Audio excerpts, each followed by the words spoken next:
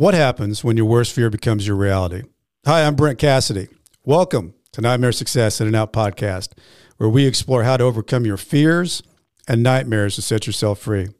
We're going to be exploring this topic with guys I was in Leavenworth with and others who served time at other prisons.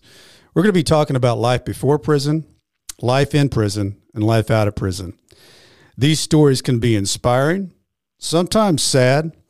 There's some humor, but hopefully you can come away with a nugget of something that will help you knock down some of the prisons you've built up in your own mind. Folks, today my guest is Marvin Cotton Jr. And I got to tell you, Marvin came to me through an interesting route because my fraternity brother, Steve Green, was down in Florida. And Marvin, first of all, welcome. Welcome to the podcast. This is an honor to have you. Thank you for being here. It's an honor to be here with you. So if I'm not mistaken, Marvin, were you guys in the airport? No, we were at Universal Studios. Universal Studios. Okay. Yes. Sitting at a restaurant / bar type of venue. And my girlfriend and I were sitting there, and we were sitting next to Steve. Yeah. And he actually gave up a seat so that we can have somewhere to sit. And sounds like Steve. Yeah, good guy. Good guy. And that provoked me to engage him in conversation, and we started talking. And I think we both kind of spilled our whole life story like in 5 minutes to each other. I love it. Well, I feel so lucky that Steve's a listener and is a friend, and he's always trying to help out people, and, giving up his seat is just, a testament to what kind of guy Steve is. But Steve, when he texted me, he said, "Hey, I just met a guy that would be incredible, has an incredible story." He said he served 20 years in prison. He's been out 19 months. He was exonerated from a crime he did not commit, murder.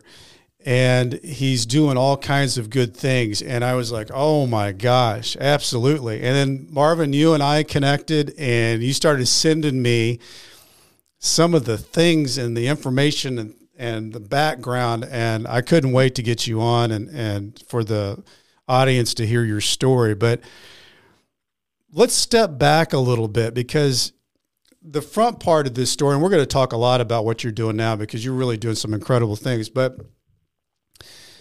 the back part of your story, what was going on? I mean, because one night you're making a right turn to go pick up your daughter, and you're surrounded, and your whole life changes, and it changes from that point 20 years forward. What was going on as a kid? What were you doing, Marvin, and what was your life like growing up? Well, I grew up in Detroit, which kind of have a notorious reputation for being a pretty tough town. And it is. The neighborhood I grew up in was a pretty tough, pretty rough neighborhood. I was raised by my mother, a single mother, and I think she did the very best job she could. I didn't realize we were poor until I was almost in high school, but So I think my mother did a pretty good job in shielding us from a lot of things. My father, he was a drug addict and alcoholic. My entire childhood and most of my adulthood, he just cleaned himself up a few years ago. Did you have, Marvin, with that, as a kid, did you have a relationship with him, or was it just a distance that you knew that he was your dad and he had issues? The closest of a relationship I had with my biological father was, broken promises. I'm going to come get you and your brother this weekend. And, I can't even count how often that happened. So it was like really a string of broken promises. That was the relationship. And so your mom basically just stepped in, played both roles for you and your brother. Absolutely. I'm sure she had to work to keep the house and job and you guys going. And did you guys as far as growing up, you and your brother, did you play sports? Did you do anything? Like, how did you grow up? My brother is the athlete. He grew up playing sports. He got all of the good stuff, and I got everything else that was left over. You know, he was stronger than me. Even, you know, I'm 3 years older, and he's always been stronger than me. He's always been bigger than me. And you know, he was a great athlete growing up, and there was a lot of people paying attention to him through the little league, all the way up through high school. Unfortunately, he got into a car accident and got a closed head injury, so it kind of derailed that path that he was on. But no doubt in my mind, he probably was headed to the NFL. Wow, he was that good. Yeah, but myself, I was more of a communicator, and while everybody else was playing football, I was in the house on the phone with a girl or something. So good communicator, yeah. Which serves you well now. So let's just go straight in. Because the day that this happened, the YouTube video that you sent me is riveting. Just the way that it's put together, and you being right where it happened, and then you go back to the house that you grew up with. Can you kind of just walk us through where your nightmare began? Yes. You know, that spot that's on the YouTube video where I was standing, that's the spot that I was arrested in. That's where the handcuffs went on. I actually rode past that spot and stopped there last week, just as a reminder, like when great things is happening in my life, I always go back there and go back to the old neighborhood just as a reminder to stay grounded to the things that I've survived and the fact that I'm here to experience better. But that particular day, I was headed to pick my daughter up from daycare, and I noticed that a car was following me. And I noticed because it made too many turns with me, and I was curious. I wanted to know, who is this keep following me? So I drove around trying to find the car once I lost it, and I wasn't able to find it. So as I got back on course to go pick my daughter up, that car came out and it blocked me in. Another car blocked me in, and then I seen actual marked police cars coming from everywhere. So at that moment, when I seen the other police cars, I knew that this was the police. They got out, and I remember a woman. She walked up to the driver's side window, and she hit the window with the gun, and she hit it so hard. It was intended to get my attention, which it did. And you know, I still had my foot on the brake. The car was still in drive. I was too afraid to even put it in. So I'm pointing down, like, the car's in drive. And eventually I was allowed to put it in drive and put it in park and get out the car. And that's where the handcuffs went on. I didn't know why the police had surrounded me. I didn't know that they were looking for me or anything like that. So I was taken from that point down to the precinct in Detroit. At that time, I know they were at 1300 Beaubien. And everybody knows 1300 Beaubien. You know, it has a notorious reputation. You know, if you went to 1300 Beaubien, that it was something serious, and you might get you might get some real cruel treatment once you walk in those doors. Did they not say anything to you about? I mean, I guess they would have said you were under arrest, but you had no idea that this was a murder investigation, or you were being arrested for murder, or I mean, because your day basically was normal to that point, right? You were just driving. It wasn't normal. But, no, I'm saying your day was normal until they surrounded you, and then your whole world changed. Absolutely.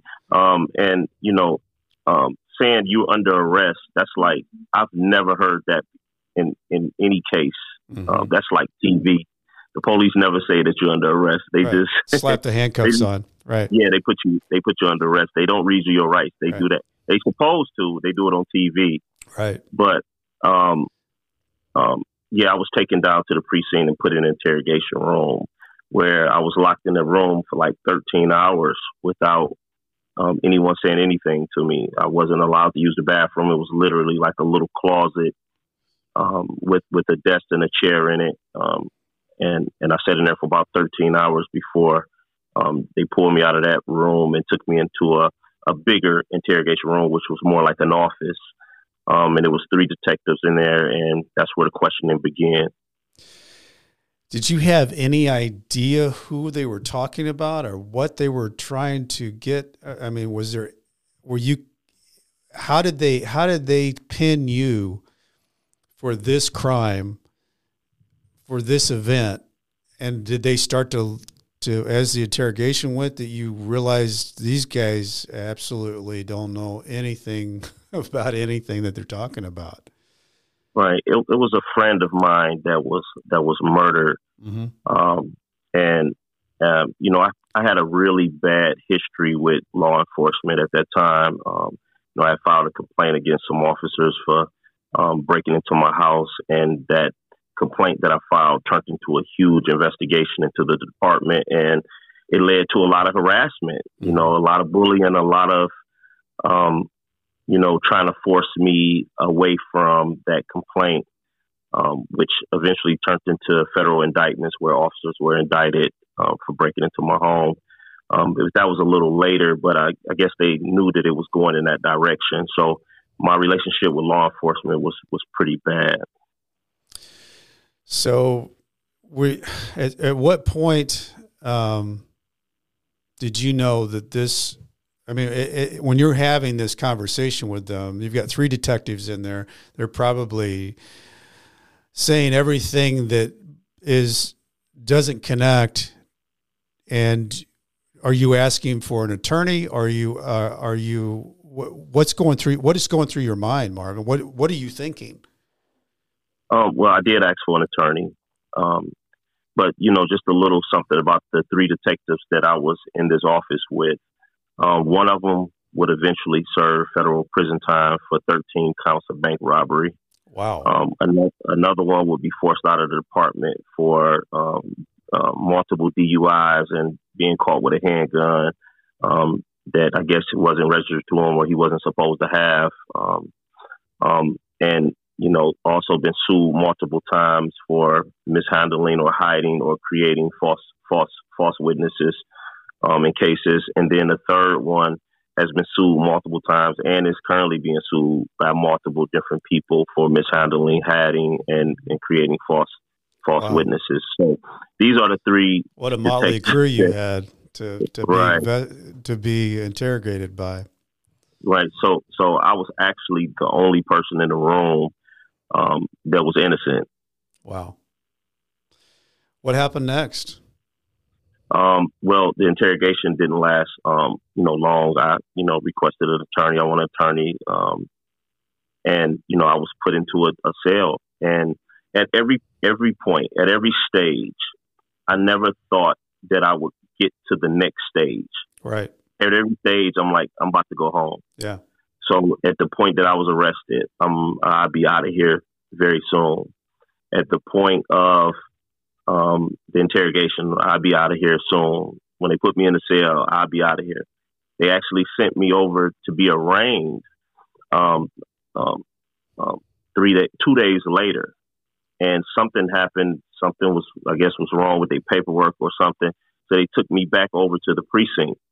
So in my mind, I'm like, I wasn't supposed to go over there anyway. So right. I know right. I'm about to go home. And so they took me back over there the next day and arraigned me. And as you know, you have a preliminary hearing. They have 14 days to give the hearing. So at every stage in my mind, I'm like, I'm about to go home because I know that I hadn't done anything and there's no reason for me to be here. And somebody's going to eventually see that I'm not supposed to be here and right. I'll be going home. Right. What's your attorney saying at this time? Well, if you Google my attorney, you'll see a lot of articles. Not only did I have a cast of detectives that I described, my attorney is described. The attorney that I had was described as the worst attorney in Michigan. So you said you just had some bad luck running, Marvin. Yeah, it was a storm. I think it's another word that can go in front of that. Yeah, perfect but storm. Definitely a storm. Yeah. So he didn't really communicate well. He didn't do a good job investigating at all. A lot of the things that I wanted him to follow up on or ideas that I had, he didn't pursue. So eventually, when I was in the county jail awaiting trial, they come saying that they have a jailhouse informant witness. This was 4 days before trial. Okay. So when I eventually get the statement and I read this statement, I tell my attorney, I'm like, this did not happen. I don't know who this person is. This didn't happen. So we go to court, and I was able to show some documents that what this jailhouse informant was saying was not true. So all that happened was when he came into court, he just changed his statement to kind of fit around what I had said to be able to show that it was crazy. But what turns out to happen is the jailhouse informant eventually, many years later, maybe 16, 17 years later, admitted that the police had gave him the information to come into court and testify. Sure. And the detective that was on his statement that took that statement was the detective that served the time for the bank robberies. Wow. And you hear about that a lot, where the jailhouse informant is also given the opportunity to lessen their time or their charge or whatever that is, and that doesn't just happen once; it happens a lot. Yeah, one of the threads that most exonerees have, people that's been exonerated, that has been found to be innocent. One of the main things, besides police misconduct, is jailhouse informants is tied to almost every single exoneration. Yeah. Where they're coming into court saying, this person confessed to me, this person told me this about the crime, and then DNA exonerates them. This person told me about this about the crime, and then they find out that this jailhouse informant is lying. Right. So jailhouse informant testimony is so unreliable that it's almost a red flag when they use a jailhouse informant. It's almost a red flag that this person may be innocent. Right. That this is actually an innocent person here because of this. So tell me a little bit about what goes on now with the trial and how does that all play out? Trial is one of the toughest things that a human being can go through. It's a lot of pressure. It's a lot of stress, especially when your entire life is on the line. I was charged with first-degree murder and felony firearms, first-degree murder case. What's your mom thinking through this thing here? Because it's had to have just turned her upside down. I watched my mother age rapidly. Yeah. Just in a year, 2 years, 3 years, 4 years, to where after several years of being in prison, I watched my mother, turn into an old woman, just in a matter of a few years. And now that I'm out, it's like her age is reversing. Yeah. Like right before my eyes, it's like it's coming back off of her. And I'm very, very thankful and grateful for that. But, it really tore her up. When you have the people of the state of Michigan, versus your name, that's a lot of weight and a lot of resources and a lot of people and a lot of talent just lining up in order to win. And that's a pretty big thing for family and supporters to really rally behind. You know it. Yeah. How family and friends and people that you were acquainted to and laughed at your every joke. Yeah. When you had the United States of America versus. Yeah. It's the most daunting thing you'll ever see. Absolutely. And when I knew that I was fighting for my life. Michigan has a mandatory sentence of life without the possibility of parole for a first degree murder conviction. And that pressure, you wake up thinking about it. You wake up in the middle of the night thinking about it. You wake up in the morning thinking about it, and it's constantly on you. You feel the weight of it on you. And I really started, when you're up against something like that, it does something to you. You're staring death in the face. Mm-hmm. And then you have the extra stress of knowing that you're not supposed to be in here. I'm not supposed to be in here. I'm not supposed to be fighting this. Right. So that's extra weight. even for a guilty person, I can only imagine that trial is stressful. Sure. But for myself, being innocent, it was very stressful. It was very heavy. But it does something to you, because either you're going to respond to that heaviness or it's going to crush you. Mm-hmm. So either you're going to get stronger, you're going to get smarter, you're going to get sharper, you're going to get faster. You're going to start seeing things in ways that you never could have seen unless you went through that circumstance. Yeah, heightens your and that's senses. what I think. Yeah, it started happening to me. I noticed it after maybe 5, 6, 7 months in the county jail. It started to really change. It started to grow me. Mm-hmm. Interesting. How long did this whole process take, from the time they picked you up to the time you got convicted of wrongfully convicted of murder? I was arrested February the 19th, 2001, and I was convicted October 19th, 2001. So, just in that short time, I was in the county jail maybe 9, 10 months before I entered prison. And the blow of being found guilty, everybody always asks, like, what were you thinking when you heard guilty? Yeah, that's what I was going to ask you. Yeah, I know I'm asked that almost every interview. So you don't hear guilty. You don't really hear the words, because your heart's pounding. Your ears are deafened, and you're there, and your eyesight is really as sharp as it's ever been, because your other senses has dulled. So I found myself looking around the room, searching faces for indications. When the jury came in, I'm looking at their faces, and yeah. I'm seeing a few of them crying. So now I'm really scared. Mm-hmm. And I really can't hear anything, because I'm seeing tears. Why are they crying? Like, are they crying for? Yeah. Right, they're crying for me, or are they crying about a decision that they just made? Yeah. So I'm searching faces, and the judge is looking, and he's looking over at us, and he hands it back, and the jury begins to read it, and I don't hear it, but I'm looking at the faces, and I'm looking around the courtroom to my family and friends, and when I see everybody else crying, I know, like, whoa. The verdict must not be good at all, and it wasn't. And immediately after the verdict was read, there was about 20 sheriff deputies in there, and they ushered me off to the back. I remember being real numb, feeling real numb, but I was aware enough that as soon as I was placed in the back, there was an attorney that came to the window back there to talk to another client. And as soon as he finished with his client, I said, what's your name? And he said his name. I said, I need an attorney. I need to appeal this decision. This was like 2 minutes later. That was my first, that's when I noticed that I had an ability to rise above what was going on.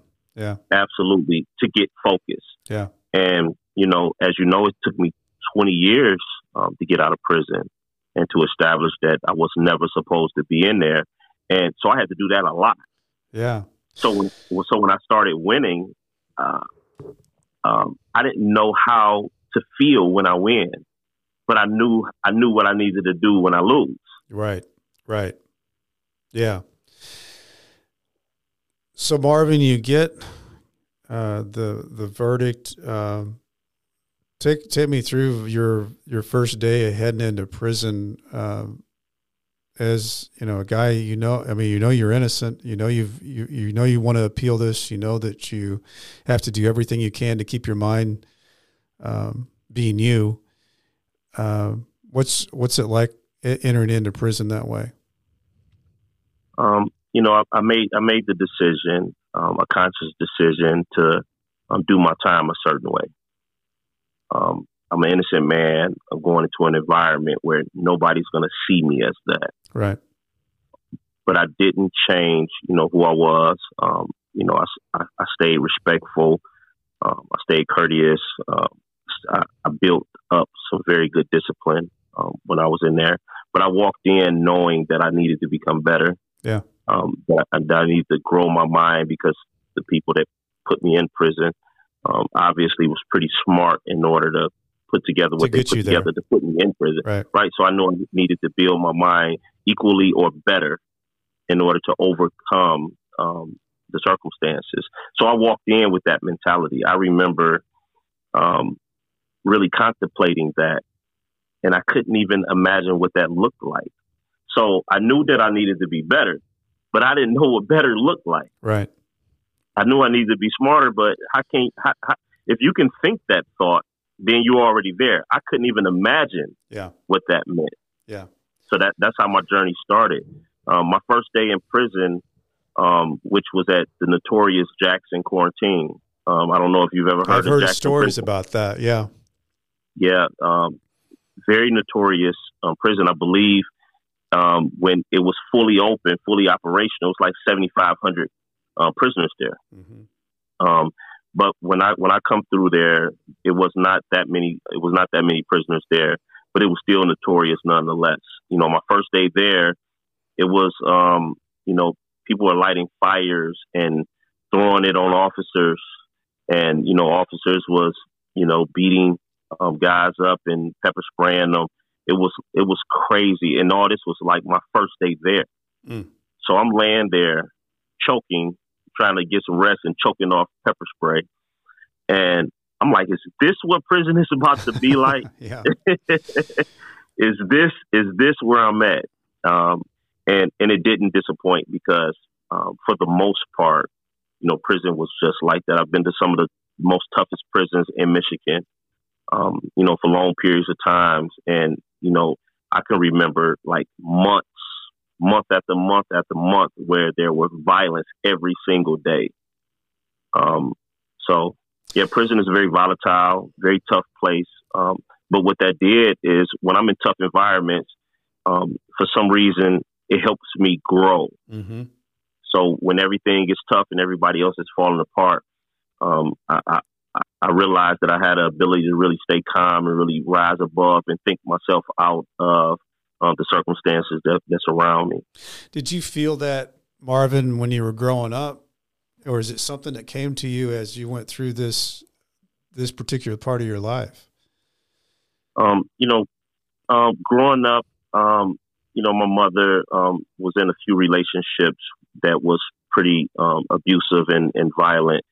And I remember growing up as a child and being afraid all the time. Yeah. When I was a kid, like I'm talking, 2, 3, 4, 5, 6, 7 years old, I remember just being afraid all the time. And my mother eventually got into a relationship with somebody that wasn't abusive. And through that relationship that I built with him, he taught me how not to be afraid anymore.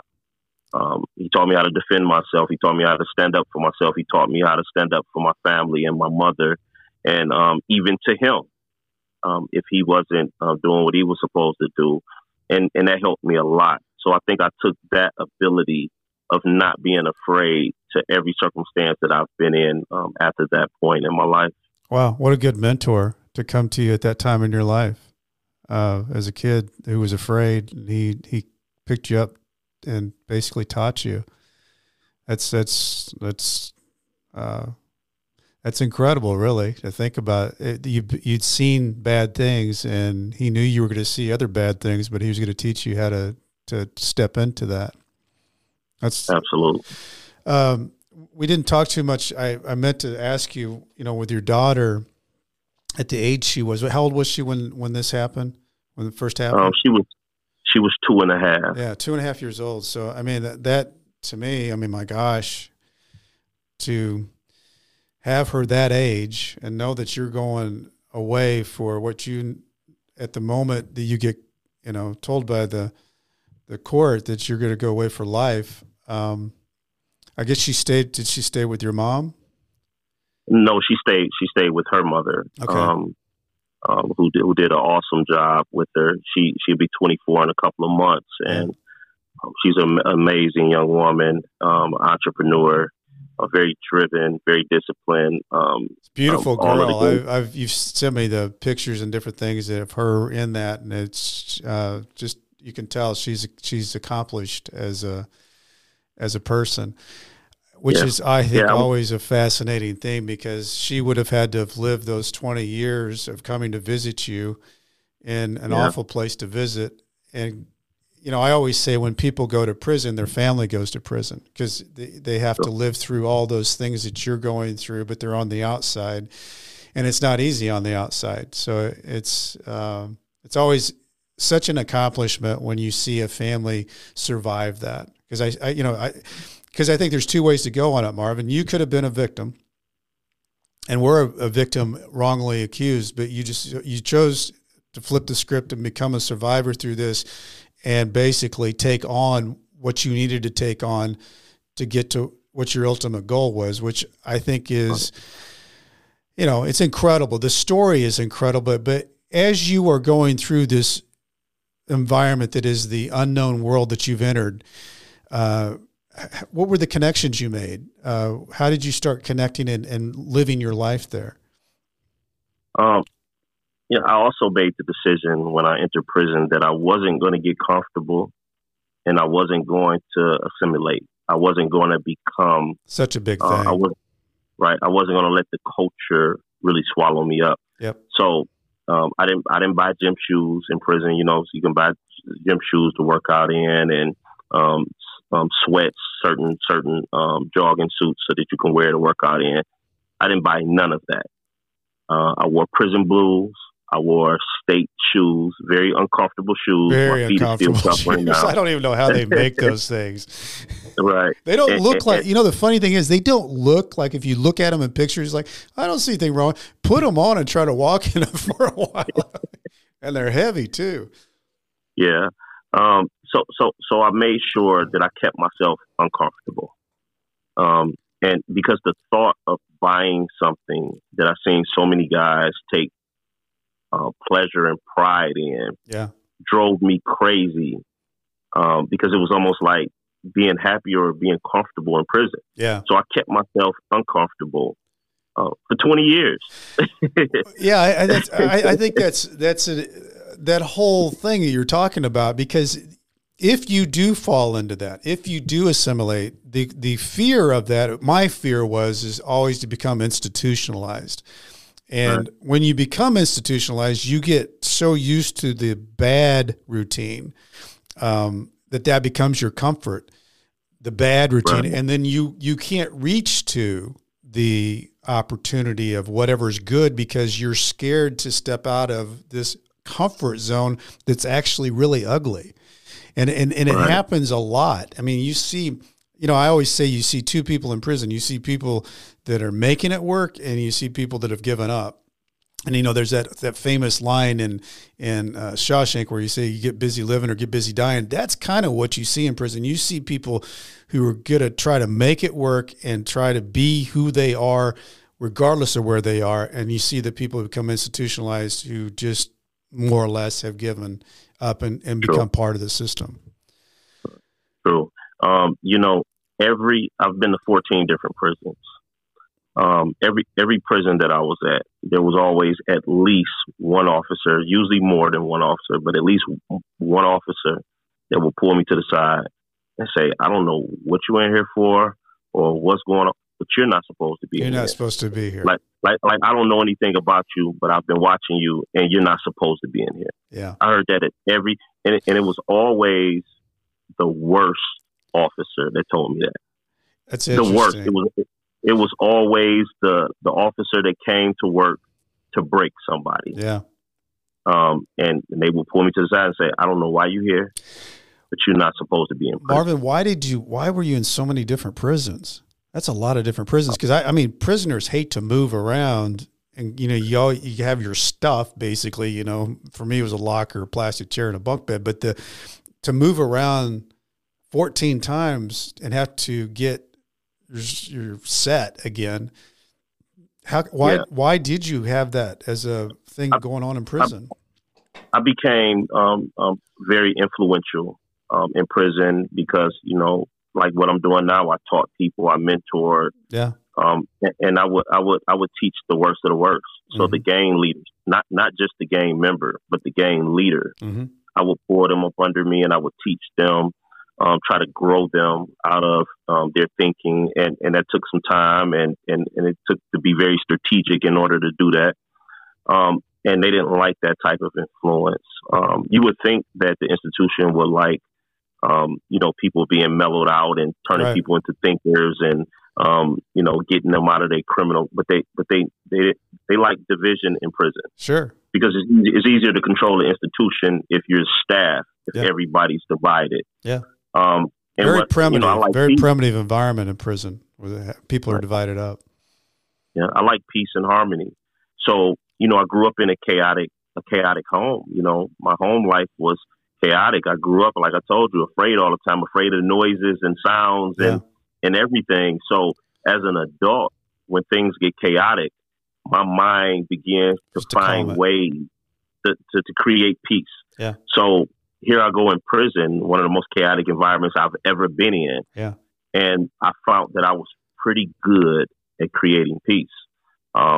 And that made me a threat. And I think out of the 14 prisons, I believe, I don't know if you know what an emergency ride out is. It's where they come get you in the middle of the night while you sleep, handcuff you, put you in a hole, and send you to another prison the very next morning before anybody else wake up. So that happened to me about 10 times. That's really interesting, Marvin, because you would think, like you said, that the people running the prison would appreciate that. And what that got you was a trip to the hole and to another prison. Yes. What kind of jobs did you do to kind of keep your mind in place in prison? I've had every type of job you could think of. I've been a porter or a janitor. I've worked in the kitchen. I've always moved to the top of every job that I had in prison. I had some of the most trusted jobs, being the photographer in the visiting room. Yeah. I've done that for like maybe 6 years at multiple different prisons, 6 years combined.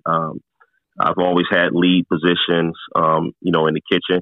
I'm a perfectionist, so when I do a job, I like to do it well. Yeah. And I don't complain about anything, and I'm not gonna try to make nobody else do this or do that. I'll do it myself, and I get it done. So that's always been my mentality. I love that, though. I mean, you didn't lose that in prison. I mean, it would have been so easy for you to just say, you know what, the hell with it. I shouldn't even be here, and stop being what made you you. But what you did is you had this leadership quality, and everything that you were put into, you tried to make better, which is, in a bad world, that's a really good thing.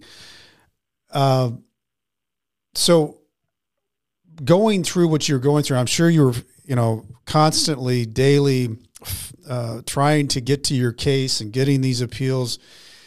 How did you handle hard days in prison? And I know eventually, you'll meet people that have known me for many years, and people that I was in prison with. Most people didn't know that I was serving a natural life sentence because I was always the same. I didn't allow my bad day to spill outside of me because I was responsible for a lot of people. A lot of people were dependent on me. They were looking, at my strength and my guidance in order to kind of keep them on an even keel. Mm-hmm. So I knew I couldn't really show anything. And then I kind of worked on myself by working on other people. But would you say that was one of your big strategies in prison, Marvin, is taking what you had inside you and helping other people in a positive way that filled you up in a way that you liked and helped you get through your time? Yeah. Every time I did something for someone else, I was operating on myself. Yeah. Since I've been out, I got out October 1st, 2020. People say from day one, like, you don't wear prison on you. Yeah. You don't wear it on you. That's because I was getting prison off of me the entire time that I was in there. The whole time you were in there. Yeah. Right. So I didn't, a lot of guys, they get out and it takes them several months, if not longer, to kind of get that prison off of them. Yeah. But I was working on getting it off of me long before I walked out of the door and trying to help other people. get it off of them as well. Marvin, when did you start knowing?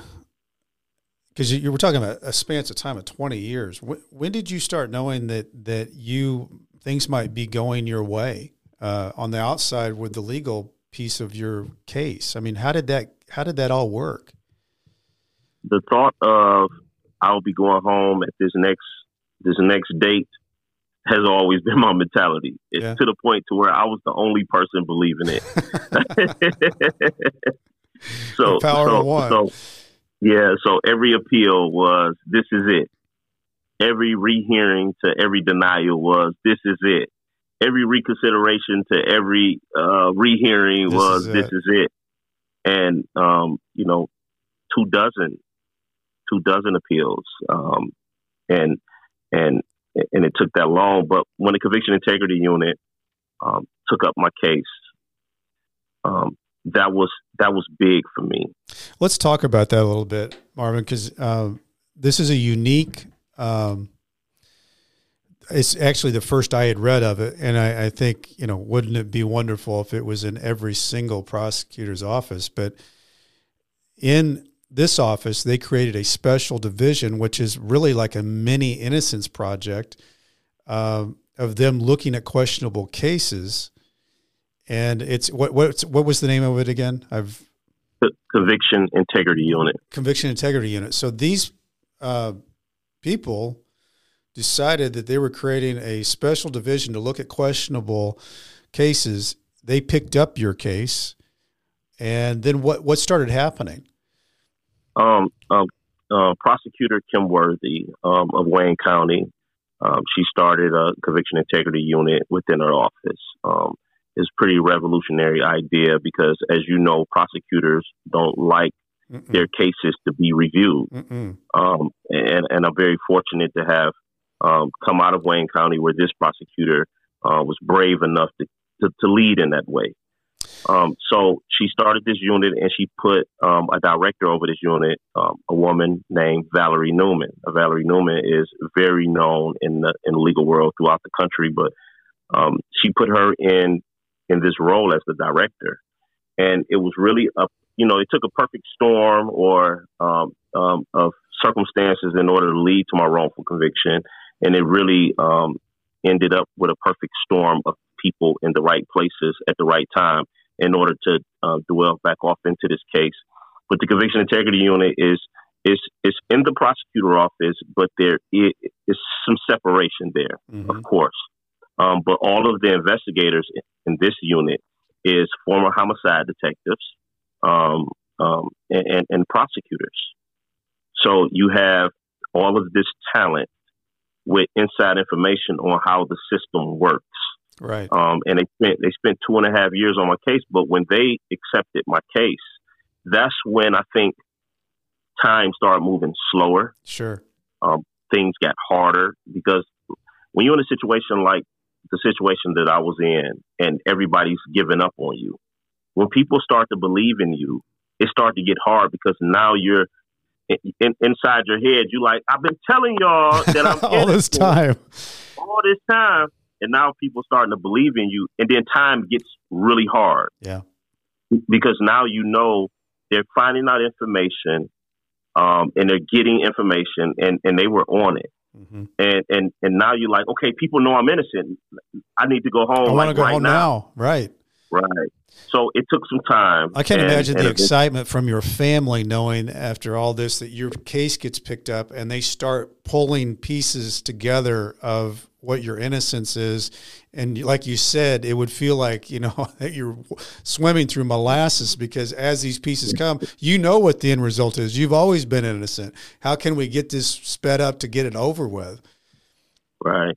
And it's interesting. I found out that I was going home on a Monday, and I had went out to the yard, the prison yard, where people walk around or work out or stand around and talk. And I was out there working out. In prison, that was a part of my fix to keep my mind right. Right. I had a very strenuous workout, like every day. That was my thing.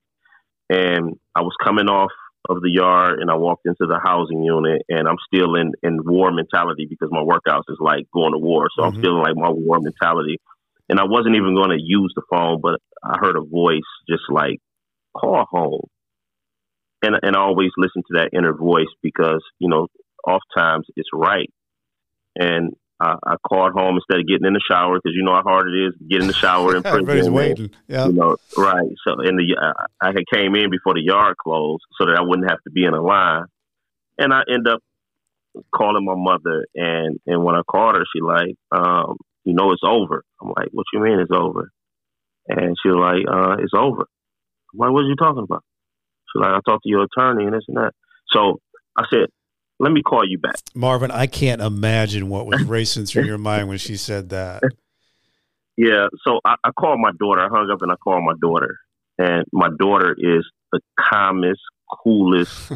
You can't get a read on this girl for nothing. So I called my daughter. I'm like, what's going on? She like, nothing. I'm like, how your day going? And she like, I'm going good. I say, you got anything you want to tell me? She was like, no. I was like, you sure? She was like, what you mean? I said, are you sure? I said, did you talk to my lawyer? She was like, you're not supposed to know. I said, so you wasn't going to tell me? She should be an actress. Yeah. I'm talking about, she's cool and calm no matter what's going on. She's the coolest person in the room. So once my daughter told me, my daughter, she's a 100 type of person. Yeah. If she says it, like, she's not going to add or take away anything from anything. And from that moment, a numbness came over me, very similar to the numbness when I was found guilty. Yeah. Very similar to the numbness when I was arrested. And it's just a profound numbness, just like, and I didn't sleep from that day forward for like 8 days. So I found out on a Monday. I got out Thursday, and I stayed woke for another 4 days. Oh man! No sleep until my body shut down on me. But that numbness, it took like 3 weeks to start to dissipate, and then it took several more months to completely like go away. So when I first got out, I was going to tell you. I found myself, you know, everybody's excited. Everybody I come in contact with, they're crying. Yeah. I'm talking about people I haven't heard from in 20 years. They see me. Sure. They're looking at me like they've just seen a ghost. They're crying. So I found myself pretending. Yeah. Because I was so numb inside. Yeah. That I didn't know how to react or respond. So I found myself responding or reacting in ways that I thought people would expect. Yep. I get that. So, yeah. So, but eventually, you know, the numbness started to, you know, dissipate. But even though I was numb, I got out. As you know, I hit the ground. A lot of people say you hit the ground running. I hear that like every day. Was there a lot of cameras and stuff, Marvin, when you got out? Because it would have been a fairly big thing that somebody just was released for 20 years in prison, wrongly convicted. There was a guy, Lucino Hamilton, who spent 27 years in prison for a crime he didn't commit. He was released the day before me. Wow. So my press release and his press release was about the same time. So I believe that his case maybe overshadowed. So when I walked out the parking lot, there was no one out there but my mother and my daughter. Wow. Okay. Which I'm grateful for. Oh yeah, I think that'd be great. I needed that. Your own special time. Absolutely. And I told my mother, you know, they hugging me, and I told my mother, I said, get in the car, let's go. Let's get out of this. Let's get out of here as fast as we can. So, Marvin, the thing that I watched on YouTube where there were all those people on that Zoom call, and it's like the official thing that they're saying, you know, you're free.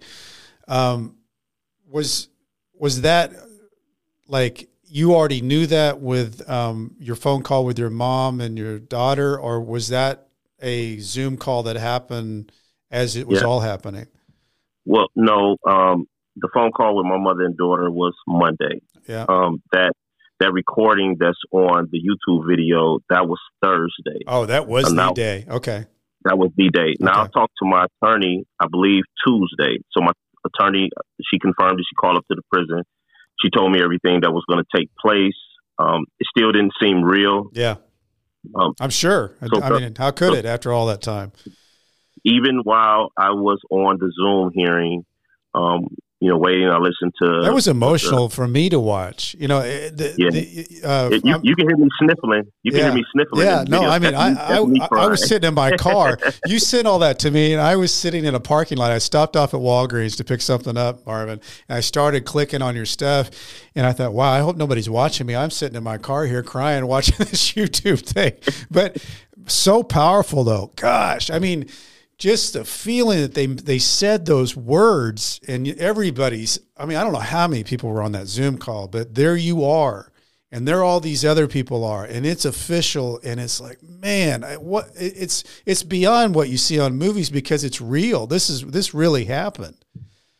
Absolutely. As soon as the judge made her statement, and she said that she wanted me released immediately, I got antsy. The Zoom went off. I stood up. I was in a little room that they have for Zoom hearings, and I'm pacing in the floor now. Now I'm ready to go. Yeah. Get me out of this place. And the officers, it's interesting. All of the officers, they shook my hand. Which they don't do the in administration. prison. Right, the warden, the deputy warden, the captains and lieutenants, and they seemed genuinely happy for me and sorry that I had been through that. The prisoners, they picked up my property, a whole lot of them, and marched me up to the control center with my property. The officers told me, y'all can't do that. They like, we walking him up front. So it was like a big thing. Yeah. Got a parade here. I mean, it's just, and we need to, at the end of this, tell them how to get on that YouTube piece there, Marvin, just for people to be able to see that. Cause I just think it's so powerful, but okay. So you get out and let's talk about what you're doing now because, I was thinking about, 19 months isn't that much amount of time, but you have stepped up and you have taken a role with these people who've been exonerated. There's a part of one of those YouTube pieces is you interviewing all these different guys that have been a part of this project that have been released. I mean, and it's the years that we're talking about on these people. It takes your breath away. But you can tell what you walking through that you kind of are the coordinator guy that they all see as somebody that's kind of the glue keeping all this together as these guys get out and how this project works. Can you let everybody know what you're doing now and the good things that's going on in your life? Yes, that was actually, that part of the video is a recording from January after the October I was released. Wow. So that was just after a few months of being released. But I founded an organization called the Organization of Exonerees. I was the first chairperson of that organization, and it's composed of all exonerees, people that has been exonerated, to help connect them with resources. You get out of prison after 20, 30, 40 years, you don't have the family support. Right. You don't have anything. So you're building your life from nothing. So I help connect people with therapists and organizations that want to help, nonprofits that want to help people jump over state and city hurdles that they really don't have the information to get through. You get out, you don't have driver's license, you don't have ID, you don't have birth certificate, Social Security, you don't have anything. You're just dropped, and it's just like a new bird dropped into a nest, and you got to survive. Absolutely. So that's what the organization, but we've grown. I still sit on the board of that organization, but we've traveled the country. We've advocated for innocent people all around the country. We're doing some amazing things. The organization has grown well beyond what I had thought or imagined in the beginning. Marvin, how many people have been released like you have in the state of Michigan? 34 in the last 3 years. In the last 3 years. And that's one state. That is one state. Yes, one state. Yes, the Attorney General here, she started a state conviction integrity unit So she has a conviction integrity unit. We help Washtenaw County get funding for their conviction integrity unit. We testified to the commissioners there to get them money, and we sat and talked with them and let them know some things that was working great in Wayne County, and some of the struggles that we had, just waiting on the long process. It takes money and manpower in order to look into these cases. We've gone into Oakland County as well as Macomb County. So we've traveled the state. Our goal is to help every prosecutor office get a conviction integrity unit. I mean, to really show that would be show incredible. The need for it. Yeah. And obviously with the results, here's what I was going to say when you were saying that, because with the results that's had in 3 years, if you can imagine what that would be in the United States, if it was set up the way that Michigan has done the same thing, I think it really opens people's minds to what needs to be done to what's being done. And you putting your voice to this is incredible. I think you are good to talk about what you're wanting to do for your next step here, right? With stepping into the political world. Absolutely. I've come to many different tables since I've been out working with prosecutors and law enforcement, sheriffs, chiefs of police, and really every level of government, attorney generals, and trying to make things better, advocating for changes and to really evolve this union that we live in to make it better and better. Now I'm pursuing, I'm running for a state representative in 11th district in Michigan. So now I'm trying to go to the other side of the table in order to make change from the other side. I've dealt with many legislators over this last 19 months, and a lot of them are big advocates for some of the issues that I'm pushing. But now I'm trying to take a seat on the other side so that I can push these issues from there. I love it. So I filed about a week and a half or so ago, and I've been organizing my team and building support behind the scenes and out front. So this is going to be an interesting year. I think that I can win. I really do believe that I can win, and I know with the help of the people that support me, I know that I can make that a reality. And the thing of it is, people, in politics, we need a voice like this because you've lived it. You actually are so good at talking about what this is about. So you have the ability to bring people together because you did it in prison and you're doing it when you're out, and you can do it with the overall population in the political side. And that's the type of people that need to get into politics, people who can actually affect change, not just to be there because it's a position of what's the word I'm looking for? Just to be there and just to raise money. People who actually want to affect change is where that belongs and that seat belongs to. So I couldn't be more excited for you, Marvin, doing what you're doing. As we get to the end here, I want everybody to be able to get your information on how to contact you. But one of the things I was wanting to ask you, because of everything that you've lived through this, what do you think, to impart to the listeners out there, what do you think is your biggest takeaway from what your life has been and how you've survived it?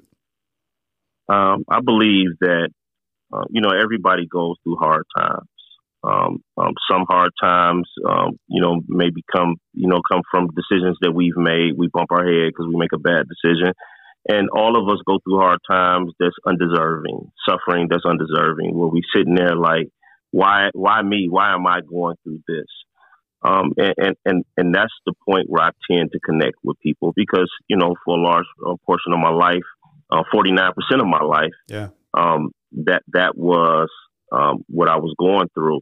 But as long as you are alive, as long as you have breath to experience a bad time, you are in a good position. Wow, that's deep. You are in a great position if you are alive to experience a bad time because you are alive to overcome it. I love it. And that's really my motto right there. Man, that's deep, and I love that. If you're alive to experience a bad time, that means that's a good thing because you can overcome it. Absolutely. Man, that's powerful stuff, Marvin.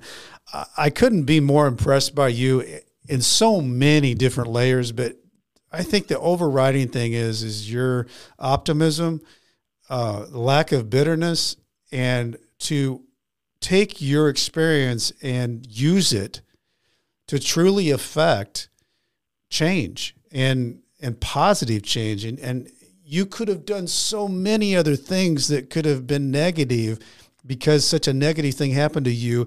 And you've taken all that, and that's like pumped you up like a superhero to go out and speak to people. And they want to hear this. This is stuff that people need to hear. Innocent people shouldn't go to prison. And then as many people as you're talking about in Michigan, there's a whole wave of those people. I remember watching, or I was talking to Russ Faria the other day, who was accused of murder in Missouri. And on Dateline, they interviewed the prosecuting attorney, who's no longer the prosecuting attorney, but she could still not say that he was an innocent man. She said, I still haven't seen the evidence. And it was like every single person who's watching this has already seen the evidence, and she still couldn't admit it. Real quick, we're going to the prison to pick up a guy, or his family's going to pick him up, but we're going to be there at the prison tomorrow. He's going to be exonerated tomorrow. Wow. Now, this guy, DNA evidence exonerates him. And not only does it exonerate him, it shows who the real perpetrator is. Yet, although DNA evidence exonerates him, a police officer went to the judge and stopped his hearing. He was supposed to get out last week. This has never been done before. And it's a lot of outrage going on right now, but he will be out tomorrow. And, we will be speaking out against this delay. He's innocent and everybody knows it. Yeah. Yet he was forced to be in there for a whole nother week. How long did he end up serving? He was convicted in 2006, 2007. So he's been in there a long time. I believe he was in the county jail for a little while before that. But that's just, it really does blow your mind because, DNA evidence is DNA evidence. And like you said, they actually know who else has done it. And they're still trying to block an innocent guy from walking away. Right. Marvin, I got to tell you, I have so enjoyed meeting you. I have so enjoyed interviewing you. I want to stay in touch with you. I want other people to stay in touch with you. How do you contribute to your campaign? What's the contacts? Well, you can definitely contact me on Facebook. It's my name, Marvin Cotton Jr. I'm also on Instagram, _real_FMC. The FMC, Free Marvin Cotton. So I like it. I kind of kept that. So it's the real FMC, _real_FMC. And you can contact me on there. My Act Blue account is being set up. That's a way to donate politically to Democratic candidates. That'll be set up soon. Okay. Your viewers can definitely reach out to me and I can keep them updated. They can send me their emails and I'll keep them updated on everything that's going on. I definitely need the support. I need a backing. So anybody that believes in what it is that I'm doing, definitely line up behind me so that I can make some more things happen. I love it.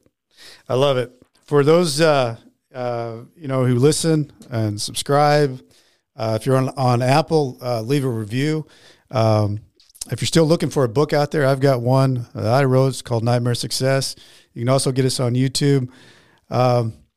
Marvin Cotton Jr., man, what a story. What a guy. Really appreciate it. Absolutely. And if you can, maybe leave the link to that YouTube video on your channel. I will do that because everybody will like seeing that who listened to this today. All right, everybody. Nightmare Success in and out. Thanks for being here.